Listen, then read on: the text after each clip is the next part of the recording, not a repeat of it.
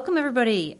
Here we have another program of Europeans in Catalonia, and today we have special guests, Mamen Candela, who's a member of our association, Sue Wilson from Remain in Spain, who we've actually interviewed before, and we're going to get an update on all that's happened since then, and Debbie Williams as well. So just before we get started, I just wanted to make a couple of announcements. We're here to talk about this. One of the reasons why our association was set up, because we are citizens, we're a civil society association of citizens who became concerned about our rights due to different political events happening, even though we're probably most of us would say we're not politically inclined at all, but we perhaps came to a point of our lives where we decided, we must stand up for our rights, otherwise we may find ourselves shortchanged in a difficult way. So and that's sort of how Europeans in Catalonia started, and here we are a year and a bit later. We've been running our this program, doing some events, campaigning on social media, teaching people or helping people, assisting people with voting rights, campaigning for increasing voting rights for Europeans in Catalonia or Europeans in Spain. And we could describe ourselves as a group of people that really value our European citizenship. So anyway, just to give everybody who's listening a little bit of an overview about what we're about. Now, let's get into it. Mamen, tell us, what are we doing today? Well, we're going to talk about Brexit yet again. Again? Yes. 31st of October is almost there, and there's still lots of pending issues. So we have here Sue Wilson from Remain in Spain and Debbie Williams from Brexpat Hear Our Voice. So I would like to ask both of them about their groups, and perhaps I should start with Sue. And I understand that Spain is the country where most British people are living, expats, immigrants, perhaps. So can you explain about your group, please? Sure. Definitely we're immigrants, not expats. It's not a term that we use or that we like to use because it separates us from EU citizens in the UK, and we don't think we're any different. The group has been around since the day after the referendum, and I've been chair... The Brexit referendum we're talking about, yeah? The Brexit referendum. Okay. Sorry, because here bearing in mind we're in Catalonia. Yes, we have to be specific about our referendum. Yes, the group's been going since the day after the Brexit referendum, and I've been chair since September 2016. So we currently have 5,600 members in our Facebook group, and we have about 17,000 followers on Twitter. So we're very active. We're all Remainers, and that was a very deliberate decision from the beginning that we wanted a group that represented the Remain voice, and it's been very clear as things have moved on over the last 3.5 years how important that Remain voice is, because it's not one that's being heard in Westminster. Right. Mm-hmm. Yeah, how about you, Debbie? Can you explain a little bit about your group, Brexpat Hear Our Voice? Yes, it's a very small group. It's a very small group compared to some of the others, between 2,000 and 3,000 members. But it's not single country based, it's EU-wide. And beyond, actually, we have members that are British citizens living across the rest of the world. We also have a lot of EU citizens in our group living in the UK, and UK citizens living in the UK, all those that are interested and affected by the Brexit debate. We're also very pro-Europe. We're a Remain group, and we campaign for citizens' rights and to stay in the European Union.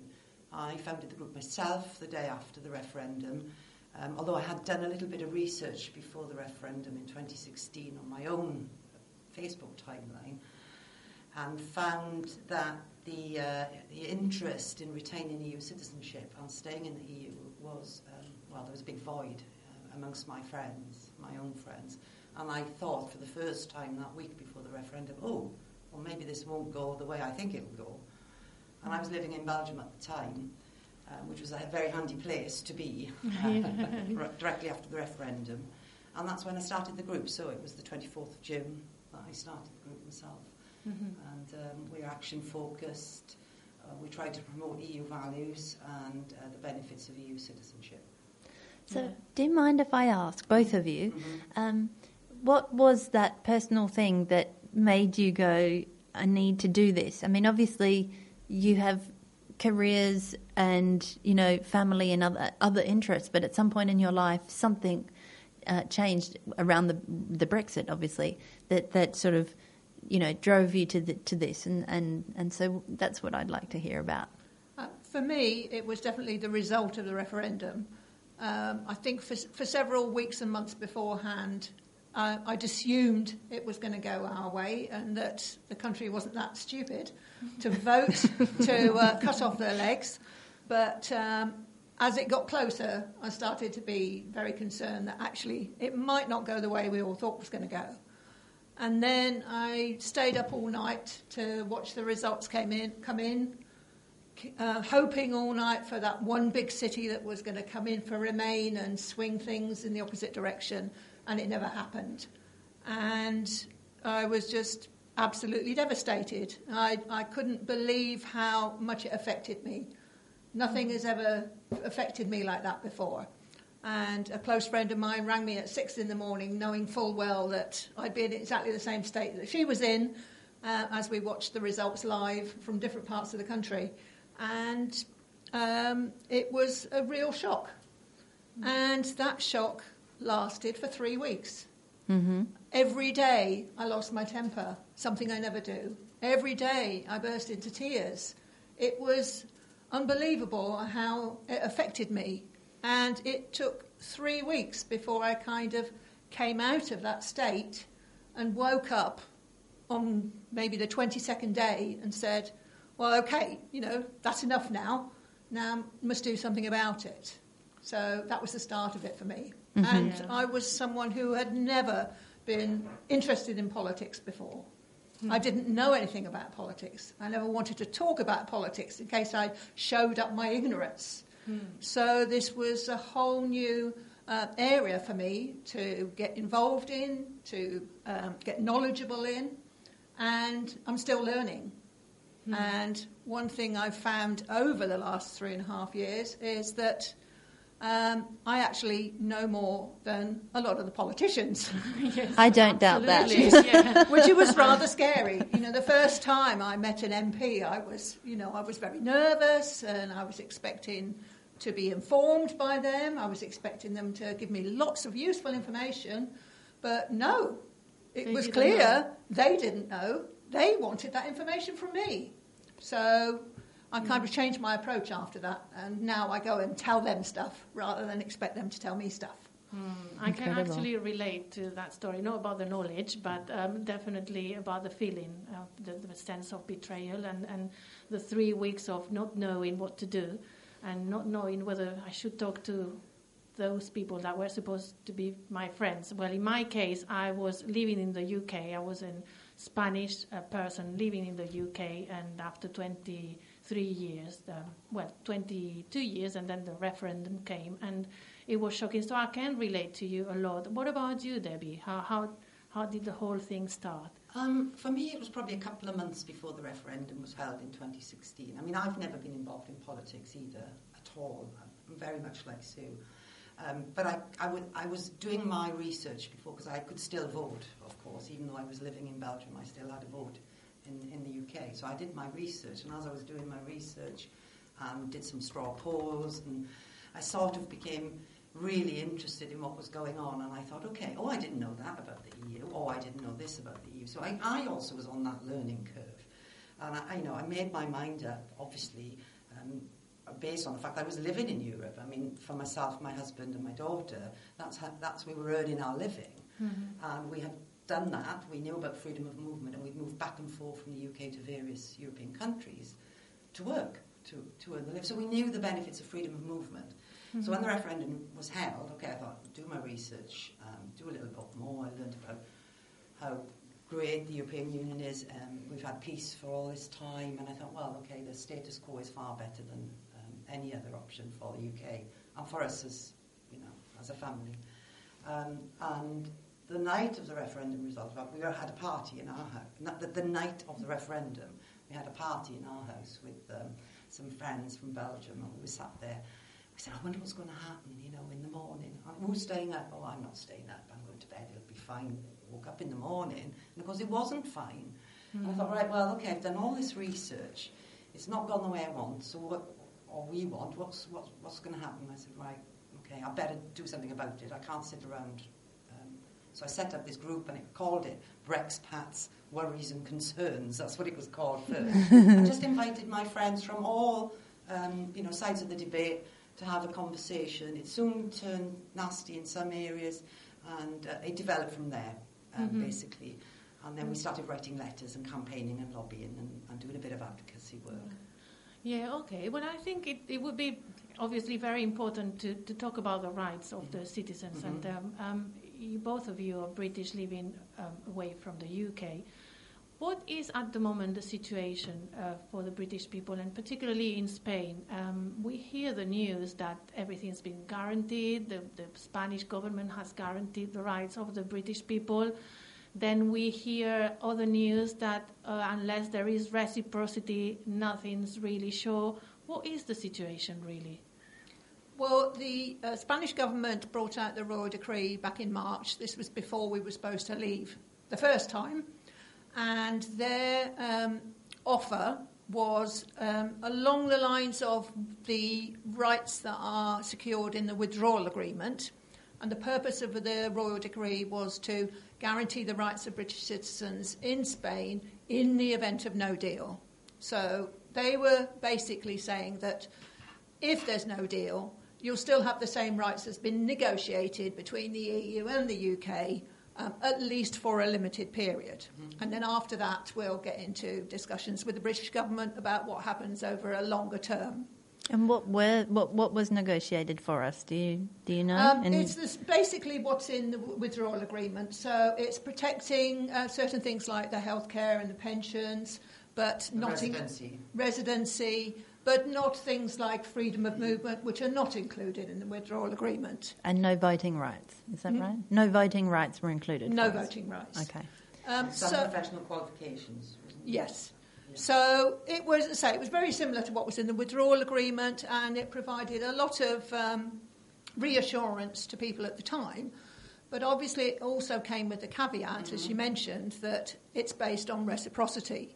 And the government in the UK were not putting anything in writing. They were not changing the law. They're still saying there's no need to change the law as far as EU citizens' rights are concerned because it's all there already. Well, based on the treatment of EU citizens in the UK, you can understand why people are very nervous if our rights in Spain are not actually in the hands of the Spanish government, but in the hands of the British government. Now, this situation was complicated last week by the British government making their own announcement about the protection of our rights in Europe, which they did on the Monday. And they said that those rights were only guaranteed for 6 months. Oh, that was the S1 healthcare. That was the S1 healthcare, etc. So this sent everybody in Spain into panic because they thought they'd already got a better deal on the table. And then it became clear very quickly that actually that wasn't the case in Spain. That was the case in the rest of Europe, but it didn't include Spain because there'd already been a better offer, as it were, from the Spanish government talking to the British government. Oh. So from one minute we had our rights in the event of no deal up until December 2020, and then we only had them for 6 months, and then it was back to Plan A again, and we're okay till December 2020. On healthcare only, though. On healthcare only. But the government didn't tell us that they'd made a mistake by not saying on their website that this excluded Spain because there was a better deal already in hand. So, thankfully, the British Embassy were very quick to act. They informed all the groups, so we were able to tell all our members, don't worry, it's not what you've just seen on the government website. And the government did update their website to make sure that was correct and said excluding Spain. But of course, they broadcast the fact when these details came out, they didn't broadcast their mistake. So it's pretty a little bit of chaos. So how do people feel about Brexit it? style. Yeah, well, Brexit is chaos, I suppose, from day one. But Debbie, how do people feel? I mean, there's anger, there's confusion, there's a sense of... Every negative adjective that you can think about, I hear with regard to Brexit. Not one, there's nothing positive, as we all know there's nothing positive, but as people's lives are concerned, those of us living in Europe, it's all negative feedback that we're getting. Every time there's an announcement made, people lose heart, and then something may give them a little bit of hope, so then they're buoyant again. So it's an absolute roller coaster for everybody, and I don't know how everybody's managing. So we're going to take a little break and we're going to listen to some music. So just to put it on a more of a positive note, because here we are doing what they say, which is Ramoning, and I actually quite like that label, because I think yes, if we're going to have our rights lost, you're going to have to listen to it, and it's going to go on for a long time. So you've got to think hard if you really want to vote that. But anyway, just an observation. Here we are, 4 women who come from different walks of life, from different careers and backgrounds, and we've turned into political activists, whilst all of us have said today that we're not at all knowledgeable or involved or even particularly interested in politics, but came to a point where we were willing to stand up for what we believed in. And because of that, I'm going to play a song for us, and it's Beyonce, and it's called Who Runs the World. We run this mother. Yeah. Girls, we run this mother. Yeah. Girls, we run this mother. Girls, who run the world? Girls, who run the world? Girls, who run the world? Girls, who run the world? Girls, who run this mother? Who run this mother? Who run this mother? Who run this mother? Who run the world? Girls, who run the world? Girls, who run the world? Some of them men think they freak this like we do, but no they don't. Make your check come at their neck. Disrespect us, no they won't. Boy, don't even try to touch this. Boy, this beat is crazy. This is how they make me. Houston, Texas, baby. This goes out to all my girls up in the club, rocking the ladies who will buy it for themselves and get more money later. I think I need a barber. None of these niggas but me. I'm so good with this. I remind you I'm so hood with this. Boy, I'm just playing. Come here, baby. Hope you still like me if you pay me. My persuasion can build a nation. Endless power. Without love, we can devour. You'll do anything for me. Who run the world? Girls. Who run the world? Girls. Who run the world? Girls. Who run the world? Girls. Who run the world? Girls. Who run this mother? Who run this mother? Who run this mother? Who run this mother? Who run the world? Girls. Who run the world? Girls. Who run the world? Girls. Who run the world? Girls.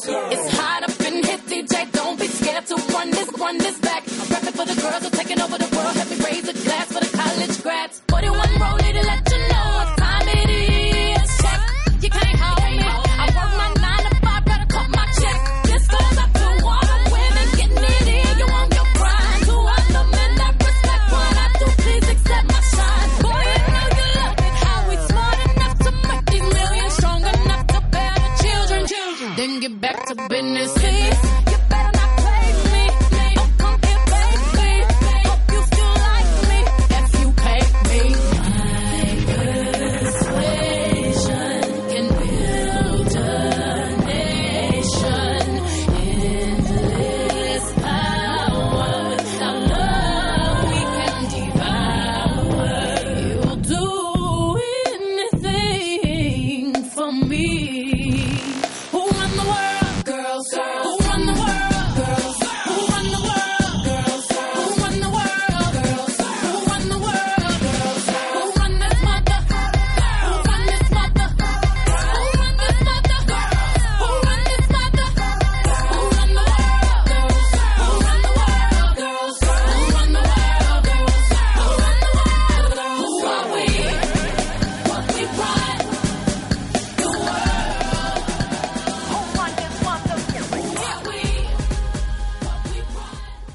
Okay, we're back on Brexit. So let's just cover. Last time we spoke to you, so you were involved in a court case that was going ahead to try and stop Brexit. Tell us about that, because if a lot of people haven't been able to keep up with those news. I noticed that it wasn't sort of like headlining. So what happened? It wasn't headlining because we got as far as the High Court, but we never made it to the Supreme Court. But the premise of the case basically was it was Sue Wilson and others. That was other British citizens who live in the EU. There was one from France, two from France, one from Germany, and myself. And we were, it was us against the Prime Minister, which was Theresa May at the time. And the premise of the case was looking at the referendum in terms of its legality. Mm-hmm. Now, the Electoral Commission had made rulings about some of the evidence relating to the referendum, and there were lots of lies told during the campaign. Now, had what the Electoral Commission found about the referendum been found about a general election or even a local election, then the result of those elections would have been overturned. So we were arguing that the same rules should apply to a referendum, that if the result is proved illegal, then the result should be overturned. Now, there was kind of a catch-22 situation because the referendum, as we probably all know now, as it's been said many times, was advisory. It wasn't meant to be binding.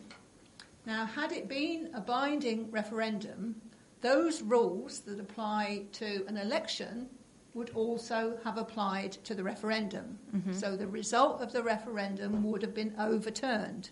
Mm-hmm. But because it was only an advisory referendum, those rules didn't apply.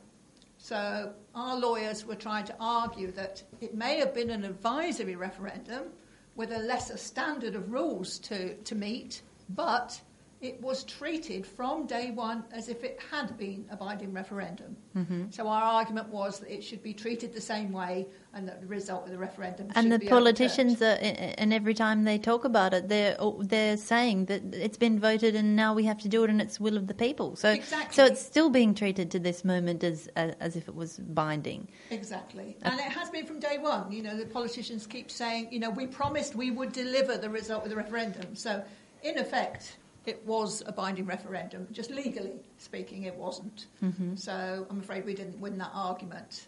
But it does come up again and again. And obviously we're still using a lot of what we learned in court, mm-hmm. On social media and that to point out, some of the errors. I mean, actually the Theresa May's lawyer, her QC, actually said in court that Theresa May was well aware of the issues, but decided to proceed anyway. Mm-hmm. Interesting. I think it's incredibly sad that there's this outcome, but at least it can. It's still at a communication level. It's very interesting for everybody to know that, because certainly I've discussed with people and they say, well, it's just democratic and that's a vote. And I say, well, it wasn't just democratic if the High Court has said this. And they don't know about it. So people knowing that it was found sort of undemocratic, or at least not following the Electoral Commission rules, is an important piece of information to have out there. So, and I'm not sorry that I did it. I think it was important to, as you say, to communicate that information, even though we lost. Mm. And funnily enough, it's on the books now. My name is in a legal book, which I'm rather proud of. You should be. And in fact, my friend, who's a campaigner, her son is actually studying law, and he's just been studying my case. In fact, he had to ask his mum, "Is this the Sue Wilson that we know? Your friend?" So that was kind of weird. I think you're incredibly brave. Have become famous. In Spain, you are a celebrity in a way. I think you're incredibly brave, and for what it's worth, I'd like to thank you for, standing up and defending my rights, our rights. So, well, Debbie here has been to court as well. So, what happened there?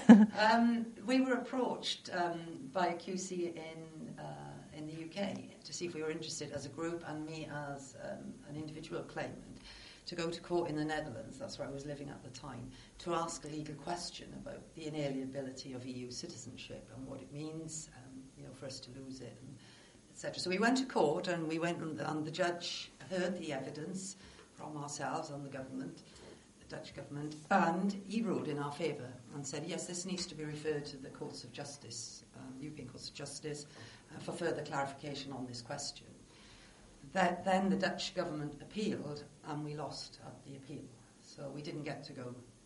We didn't get to take that legal question to Luxembourg, to the courts there, and that was quite an interesting experience as well. It wasn't just me; there were 4 or 5 other claimants representing other groups, British citizens living in the Netherlands. Mm-hmm. So that was an experience, a bit like Sue, something you never thought you'd ever do. Yes. Yeah, definitely. I'm in awe, really. I'm in awe of, where that the will of one woman or thousands of people is just, finding it unacceptable and saying, well, I'm just going to, go the whole hog and we'll take it, obviously with the help of legal professionals. But those legal professionals can't move forward if it isn't for people standing up and saying, I'm against this. So yeah, because the questions asked in both cases, in all the other cases that have been going on, are valid legal questions. And, it would be good to have clarification, especially on EU citizenship. And even if you don't win one of these cases, it's always very useful, the information that comes out, the information that you can quote directly from Theresa May's QC, for example. That's all on the record. And, there was court cases before mine, and I'm sure there'll be other ones after. And they are all leading you somewhere down that particular road. So even if my case doesn't go anywhere, it might help the next case, whether that's to do with Brexit or not. Another grain of salt, as they say. And also, let's hope, one of the things we did hope to get out of the case, whether we won or not, was that if there's another referendum, which we sincerely hope that there is, that there will be a lot more scrutiny. However, do you think there will be another referendum, and will the result be different? Here in Spain, I wanted to comment. Sometimes we have the impression that all the Brits are Brexiteers. And I think it's important perhaps to let people know that the country is very divided. So if there was another referendum, what would the result be at this very moment? It wouldn't be very clear, would it? The latest polling I've seen, which was probably in the last 48 hours, had Remain on, I think it was 53%, and Leave on 47%. So it's still close, but it's gone the other way, and the gap is widening. Another result which I saw just this morning, which was also a useful indicator, is that now at least twice as many people in the UK want the public to make the decision rather than politicians. It was over 50% compared to 23%. So that's a significant change in public opinion as well. And I think it's definitely moving in that direction, and the longer this goes on. But don't you think that, for example, a 53 to a 47% is not a big enough majority to change the way of a country? Like, for example, in this referendum, the one that happened in 2016, we are talking about a majority of 1.7 million, taking into consideration that many people didn't vote, amongst them the 3 million EU citizens that lived in the UK, and is it 2 million Brits that live in Europe? Well, that many of them, 1.2 million. Well, many of them that live more than 15 years outside the UK were not able to... 60%, I think, weren't able to vote. That was the figure. I think we got 60% couldn't vote. Yeah. Yeah, so what is your idea? I mean, for example, this 47 against 53%, do you think that would be a majority big enough? The same way that it has changed in one direction, now it can change again in the other direction. Shouldn't there be a cap? If 52 versus 48% was big enough to get us to where we are now after 3.5 years, I don't see why a bigger percentage in the other direction wouldn't be a strong enough indicator anyway. But I think what's important, if there is another referendum, is not to repeat what we did the last time and say, do you want to stay or do you want to leave? It has to be about, this is what leaving will look like, this is the deal, the only one that's on the table, versus the status quo. So it's not going to be asking the same question again, because, I mean, that would be a terrible idea, because you just have people quite rightly saying, well, you know, it was one way the first time, are we going to do best out of 3? It has to be a different kind of vote. It has to be, these are the real options based on the facts, rather than on fantasy, which the last referendum was all about. Let's take another break and listen to a little bit more music. So, what have we got here? Oh, it's Beyonce again. Best thing I never had. I say what goes around comes back around. Hey, my baby. What goes around comes back around. There was a time I thought that you did everything right. No lies, no wrong. Boy, I must have been out of my mind. So when I think of the time that I almost loved you, you showed your ass and I saw the real you. Thank God you blew it. Thank God I dodged a bullet. I'm so over you, so baby, good looking out. I wanted you bad. I'm so through with that. 'Cause honestly, you turned out to be the thing I never. You turned out to be the thing I never. And I'm gonna always be the thing you never had. Oh yeah, it sucks to be you right now. So sad, you're hurt. Oh, did you expect me to care? You don't deserve my tears. I guess that's why they ain't there. But I think that there was a time that I almost loved you.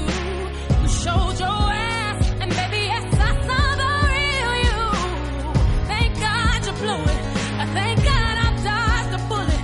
I'm so over you, baby, good looking out. I wanted you bad. I'm so through with that. 'Cause honestly, you turned out to be the. Isn't it funny how you never really screamed at my face? But your anger's so unspoken and unchanneled. Permeates my essence to the point where I don't want to see you, hear you, be anywhere near you. You probably think I'm threatened by you. Here we are back with Europeans in, and we have a couple of announcements before we get back to talking with our interviewees today. Just to remind everybody that there's a special event for the Barcelona International Community. It's called Barcelona International Community Day, and that's on the 26th of October at the Maritime Museum, and we will be there. So please do come along and see us. But if you do come, you have an opportunity to see and meet all people, different associations, companies that are looking to recruit people from international background, all sorts of things. So it's definitely worth coming. It's just like a fair, if you like, just a one-day event. Also, a couple of quick announcements here about, it looks like UK elections are coming up, doesn't it, with what's going on in the British Parliament in the last week. So if you are British and you still do retain the right to vote, because it does expire after 15 years, so if you're British and you're living in Spain, you need to get down to your consulate And you're advised to register for a proxy vote. And the reason for that is that there's been lots of problems with postal votes or voting at consulates themselves, and that those votes not making it back in time, not sure to be counted. So a proxy vote, what's that? It's just you assigning somebody else who with their ID on the voting day is going to be able to vote for what they want and then vote again for what you want, okay? So that's somebody who will vote for you in the UK. Usually you assign a family member. And while we're talking about voting rights, EU citizens from around the EU that outside of Spain but that live here in Barcelona also have the right to vote in town hall and EU elections. So we always like to, because we're campaigning voting rights all the time, we like to remind people they do have the vote and your voice is important. So please go and register. Sometimes there are some difficulties getting onto that registry. To do it, you're supposed to go to your town hall that can handle it, but we have heard a lot of stories of people having difficulties there. If you have difficulties to register on the electoral roll, as a foreigner, you can go straight to the Instituto Nacional de Estadística, which is at Via Laietana number 8, and it's open 8 a.m. to 2 p.m. daily. Okay, so I would encourage everybody who can vote to get involved and do so, and not to underestimate that even though we're only allowed to vote in the town hall and EU elections, that it's important to do so. And a couple of messages of thanks to our sponsors. So LegalCity.es are lawyers who specialise in working for foreigners. They're absolutely specialised in dealing with all the typical problems, whether it's getting your NIE number, and getting your citizenship if you decide to go for it or not. They can guide you through that whole process, and they have great prices as well. I personally work with them and I'm really happy with the service they've given me. Also Kingsbrook Idiomas, KingsbrookBCN.com is a language school where you can visit to learn Spanish and a range of other languages, and they do a great job. Some of our members have been there and give raving reports. So there we go. And just lastly, we'd like to take make a special thanks to the Barcelona Princess Hotel and the AV Services Barcelona, who are assisting us very kindly in a special event that we're running. And so we would like to just give them thanks for that assistance. So now, Mamen, back to our interviews and this tricky issue of Brexit. What's next? Yes, a tricky issue of citizen rights as well. It's very important what's going on, and I'm wondering if most people here in Spain know in Spain and in the rest of Europe, about the situation of the British living in Europe. Debbie, your husband and yourself have been living in several countries in the European Union, and you've paid taxes in several countries, and perhaps soon or later, I don't know, one day you will retire. And what's going to happen with that? Your freedom of movement. Can you tell us a little bit about? Well, I think this is the cornerstone of the whole Brexit debate. It's the bedrock, really. It's freedom of movement, and the lack of understanding around what freedom of movement actually is part of the reason that we are where we are. So it's not just travelling. In fact, it's so much more than travelling. I don't even want to say travel when I talk about freedom of movement. It's the right to... you've got the same rights as every EU citizen, and if you move from one country to the another, you've got the same rights as the national. It's equality, it's not discrimination. In the job market, it's a big job market. That's my basic understanding of it. Without visas, without work permits, you can move within the European Union to find work and live. And this is what we've done. My husband's in IT, he's an IT contractor.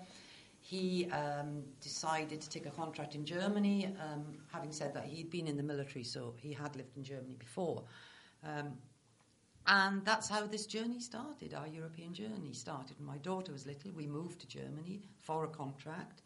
When that contract ended 3 years later, we moved back to the UK, then we moved to Belgium, and et cetera, et cetera, et cetera, et cetera. So we've lived probably 15 years with free movement as it is now, without any issues, without any problems. And here we are now living in Spain. He travels across the EU to multiple sites to work. 31st of October is looming. Nobody knows how it's going to work for people like my husband. And there are very many of us. It's not just him. It's also students as well. I think a lot of people aren't aware. For example, when I studied at the university I studied at, if you were British or an EU citizen, the rates for every module were a few £100, and if you were from completely foreign, then it was several thousand pounds. So it wasn't a difference of 20%. It was like by a factor of 4 or 5. So, for example, people who come from Asia or Australia or Africa or America to study and in this case it was the UK, will be paying many times more. International level fees. Yes, exactly. EU, and the difference was it was a brutal difference. And halfway through my studies, it was actually not a Brexit-related thing, but the UK decided to stop funding the British students, and my fees went from something like £200 a module up to £2,000. But the international people were still paying much more than that. So, like you said, it's about non-discrimination. If a university in a country is willing to provide low-cost or subsidised education to their citizens, they also have to provide it to all of the EU citizens. Exactly. And it's the same for retirement as well. So there's just affects so many different groups of people that people don't think about, or perhaps even Remainers voted, not Remainers, sorry, Brexiters, voted for the Brexit and just didn't quite think through, when I'm older, would I like to go and live in Spain and have enjoy the sunshine? Or would I, if you're young, when I'm older, would I like to work around Europe because my career could have a better development in a different place? We get that one quite a lot. Okay, so we've had this conversation, Sue, haven't we, many times with many people. People moved to Spain before we were members of the EU. It's not going to be difficult afterwards. We get that all the time. Not that there's any afterwards for us. We don't believe that. But it's like, okay, well, if you do your research, it was not very easy to move to Spain, not like it is now. And you had to have an income threshold, and you had to be able to prove that you could look after yourself, and that you had to have a visa.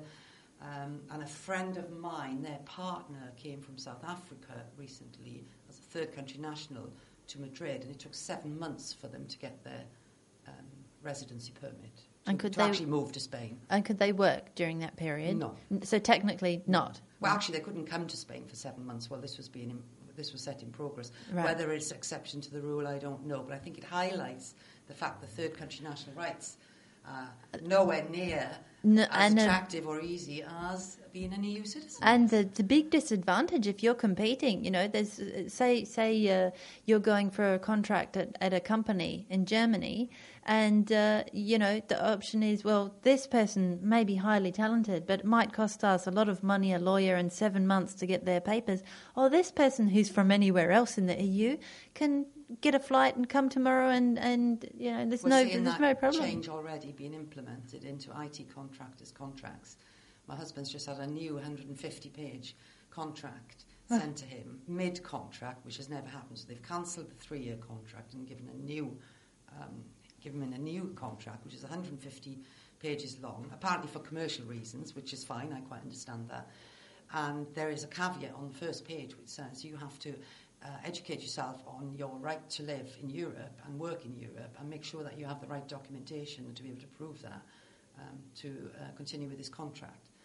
Okay, so for now that's okay, but that caveat's a new one that we've not seen before in any contract that he's had in the last 25 years. So, yeah, well, sorry, you go ahead.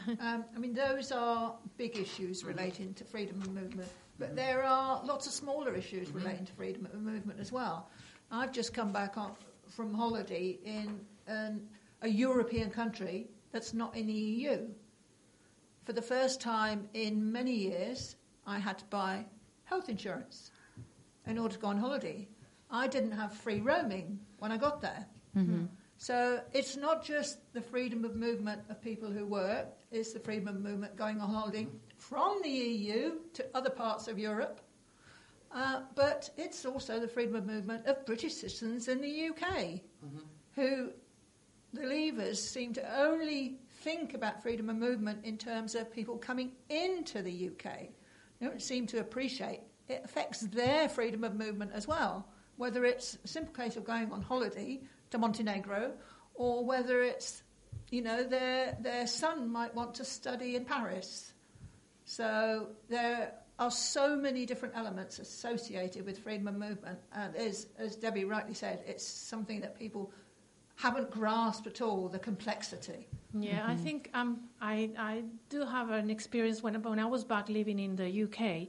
I had this friend who was a Remainer. She voted for to stay in the European Union. However, when I mentioned to her, well, the problem is that not only we are not going to have the same rights, but you yourselves as British citizens, you've got your rights as a European citizen. And she said, what is that? What is to be a European citizen? I think nobody really knew what rights they had as a European citizen. And that shows how the campaign was based, first, of people didn't have any knowledge of about the European Union. And it was based on things like immigration that had nothing to do with the European Union. But yeah, I think the rights as European citizens, people were not really aware what those were about.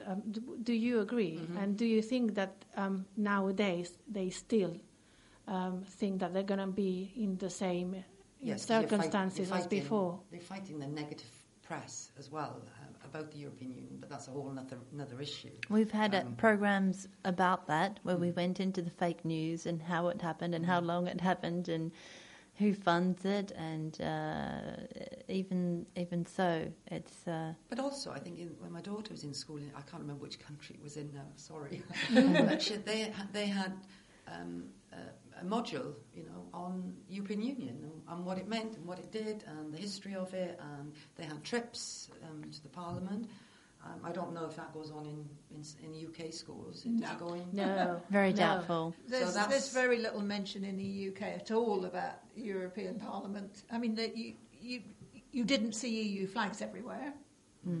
Where there was EU money being spent, you didn't see signs up saying this project was paid for by the European Union, as you do all over Europe. So we had 40 years before the referendum of only hearing bad things. That's right. The sort of things that Boris Johnson was responsible for the Bendy Banana story. It was those kind of silly arguments against the EU that had been going on for 40 years. We actually had Mr. Tarradellas, which is the maximum responsible for the European Parliament in Barcelona. The European Commission. European Commission in Barcelona, here on this show earlier in the year. And he actually, we questioned about this and said, why don't you communicate better? And he said, we have the word in Spanish is no tenemos competencias. We don't have, what's the way to describe that in English? It's not that they're not competent to do it. They don't have the rights, like a right. No, it's up to the member state. It's up to the government, the national government of the member state, not the European Commission to promote the European Union. Well, it's the member state's we think perhaps they should, because if any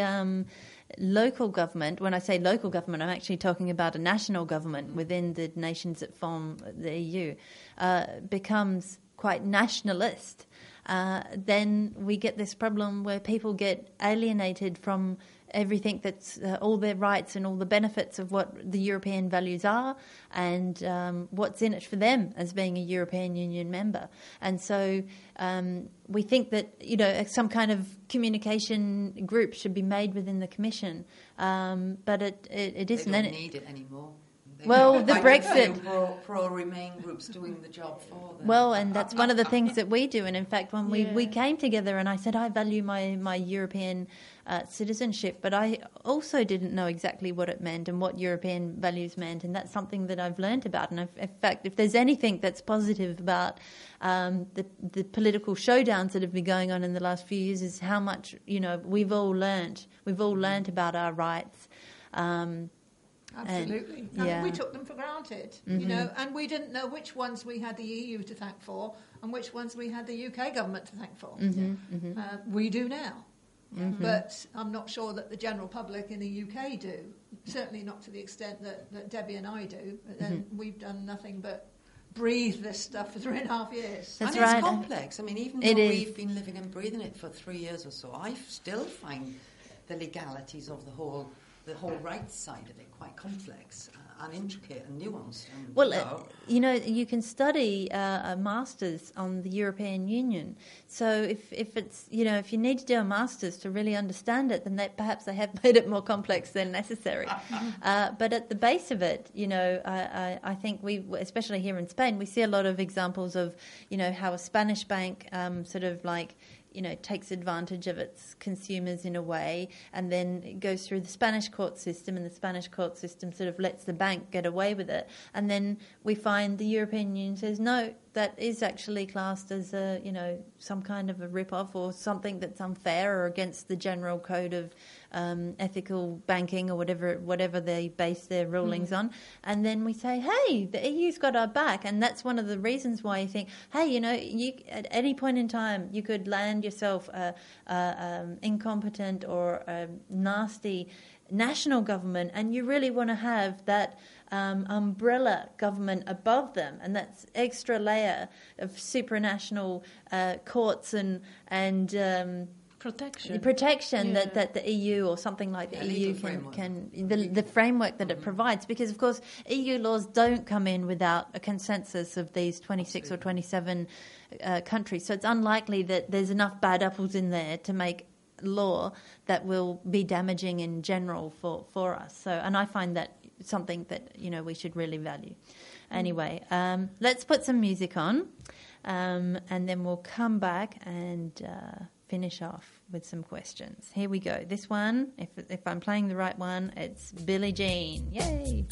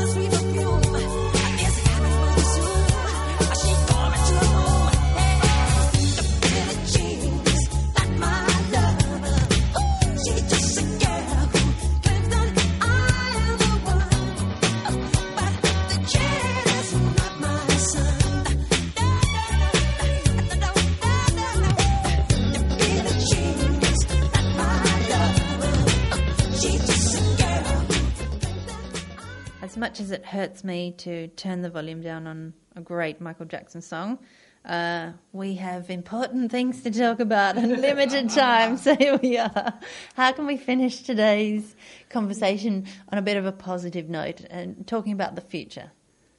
Well, I think the first thing I'd like to say for sure is that we're not leaving the EU on the 31st of October. If you think back to January, February, we're actually kind of in a similar position we were in then. Mm-hmm. And we were convinced at the time that we weren't leaving in March, and we're equally convinced that we're not leaving in October. Mm-hmm. We don't have a deal. Boris Johnson thinks he's got a deal, but nobody likes it. It won't get past the EU, and it's not going to get past Parliament either. So no deal is effectively taken off the table as long as Boris Johnson or whoever's in power at the time is going to abide by the law.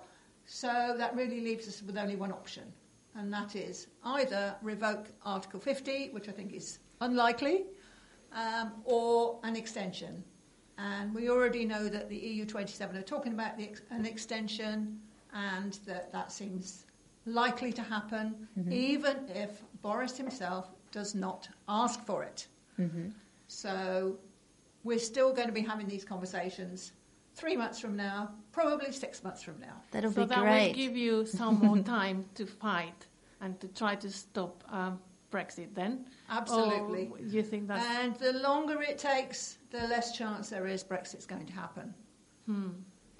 And the more of the older people who voted it might not be around. That And sounds so terrible. many more young people. May they rest in peace. And so many more young people as well, who are now of voting age. And of course there are also lots of people who've changed their minds. Yes. Now they've seen what Brexit would actually look like.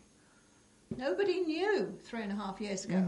All they knew was these fantasy ideas of what Brexit was going to look like, which have clearly been proved not to be the case.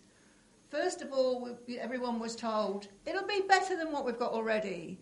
Then, well, it'll be the same as what we've got already. And then, well, actually, it won't be quite as good as what we've got already, and it will cost us a bit, but it'll be all right in the end. And now I'm not sure anybody's even saying that And now anymore. we're down to, we're going to have a shortage of everything. You've got to stock up on your medicine and Stockpile there's gonna- medicines, stockpile on food. no nurses and doctors to treat you if you do get ill. You'll have to cross the border and ask for help in Ireland. You'll be fine because we'll have lots of new hospitals, they just won't have any staff. So Debbie, I can hear very positive Sue and a bit negative Amy here. What about you? Can I go in the middle? Yes, please. Can I hedge my bets? I'll go with both.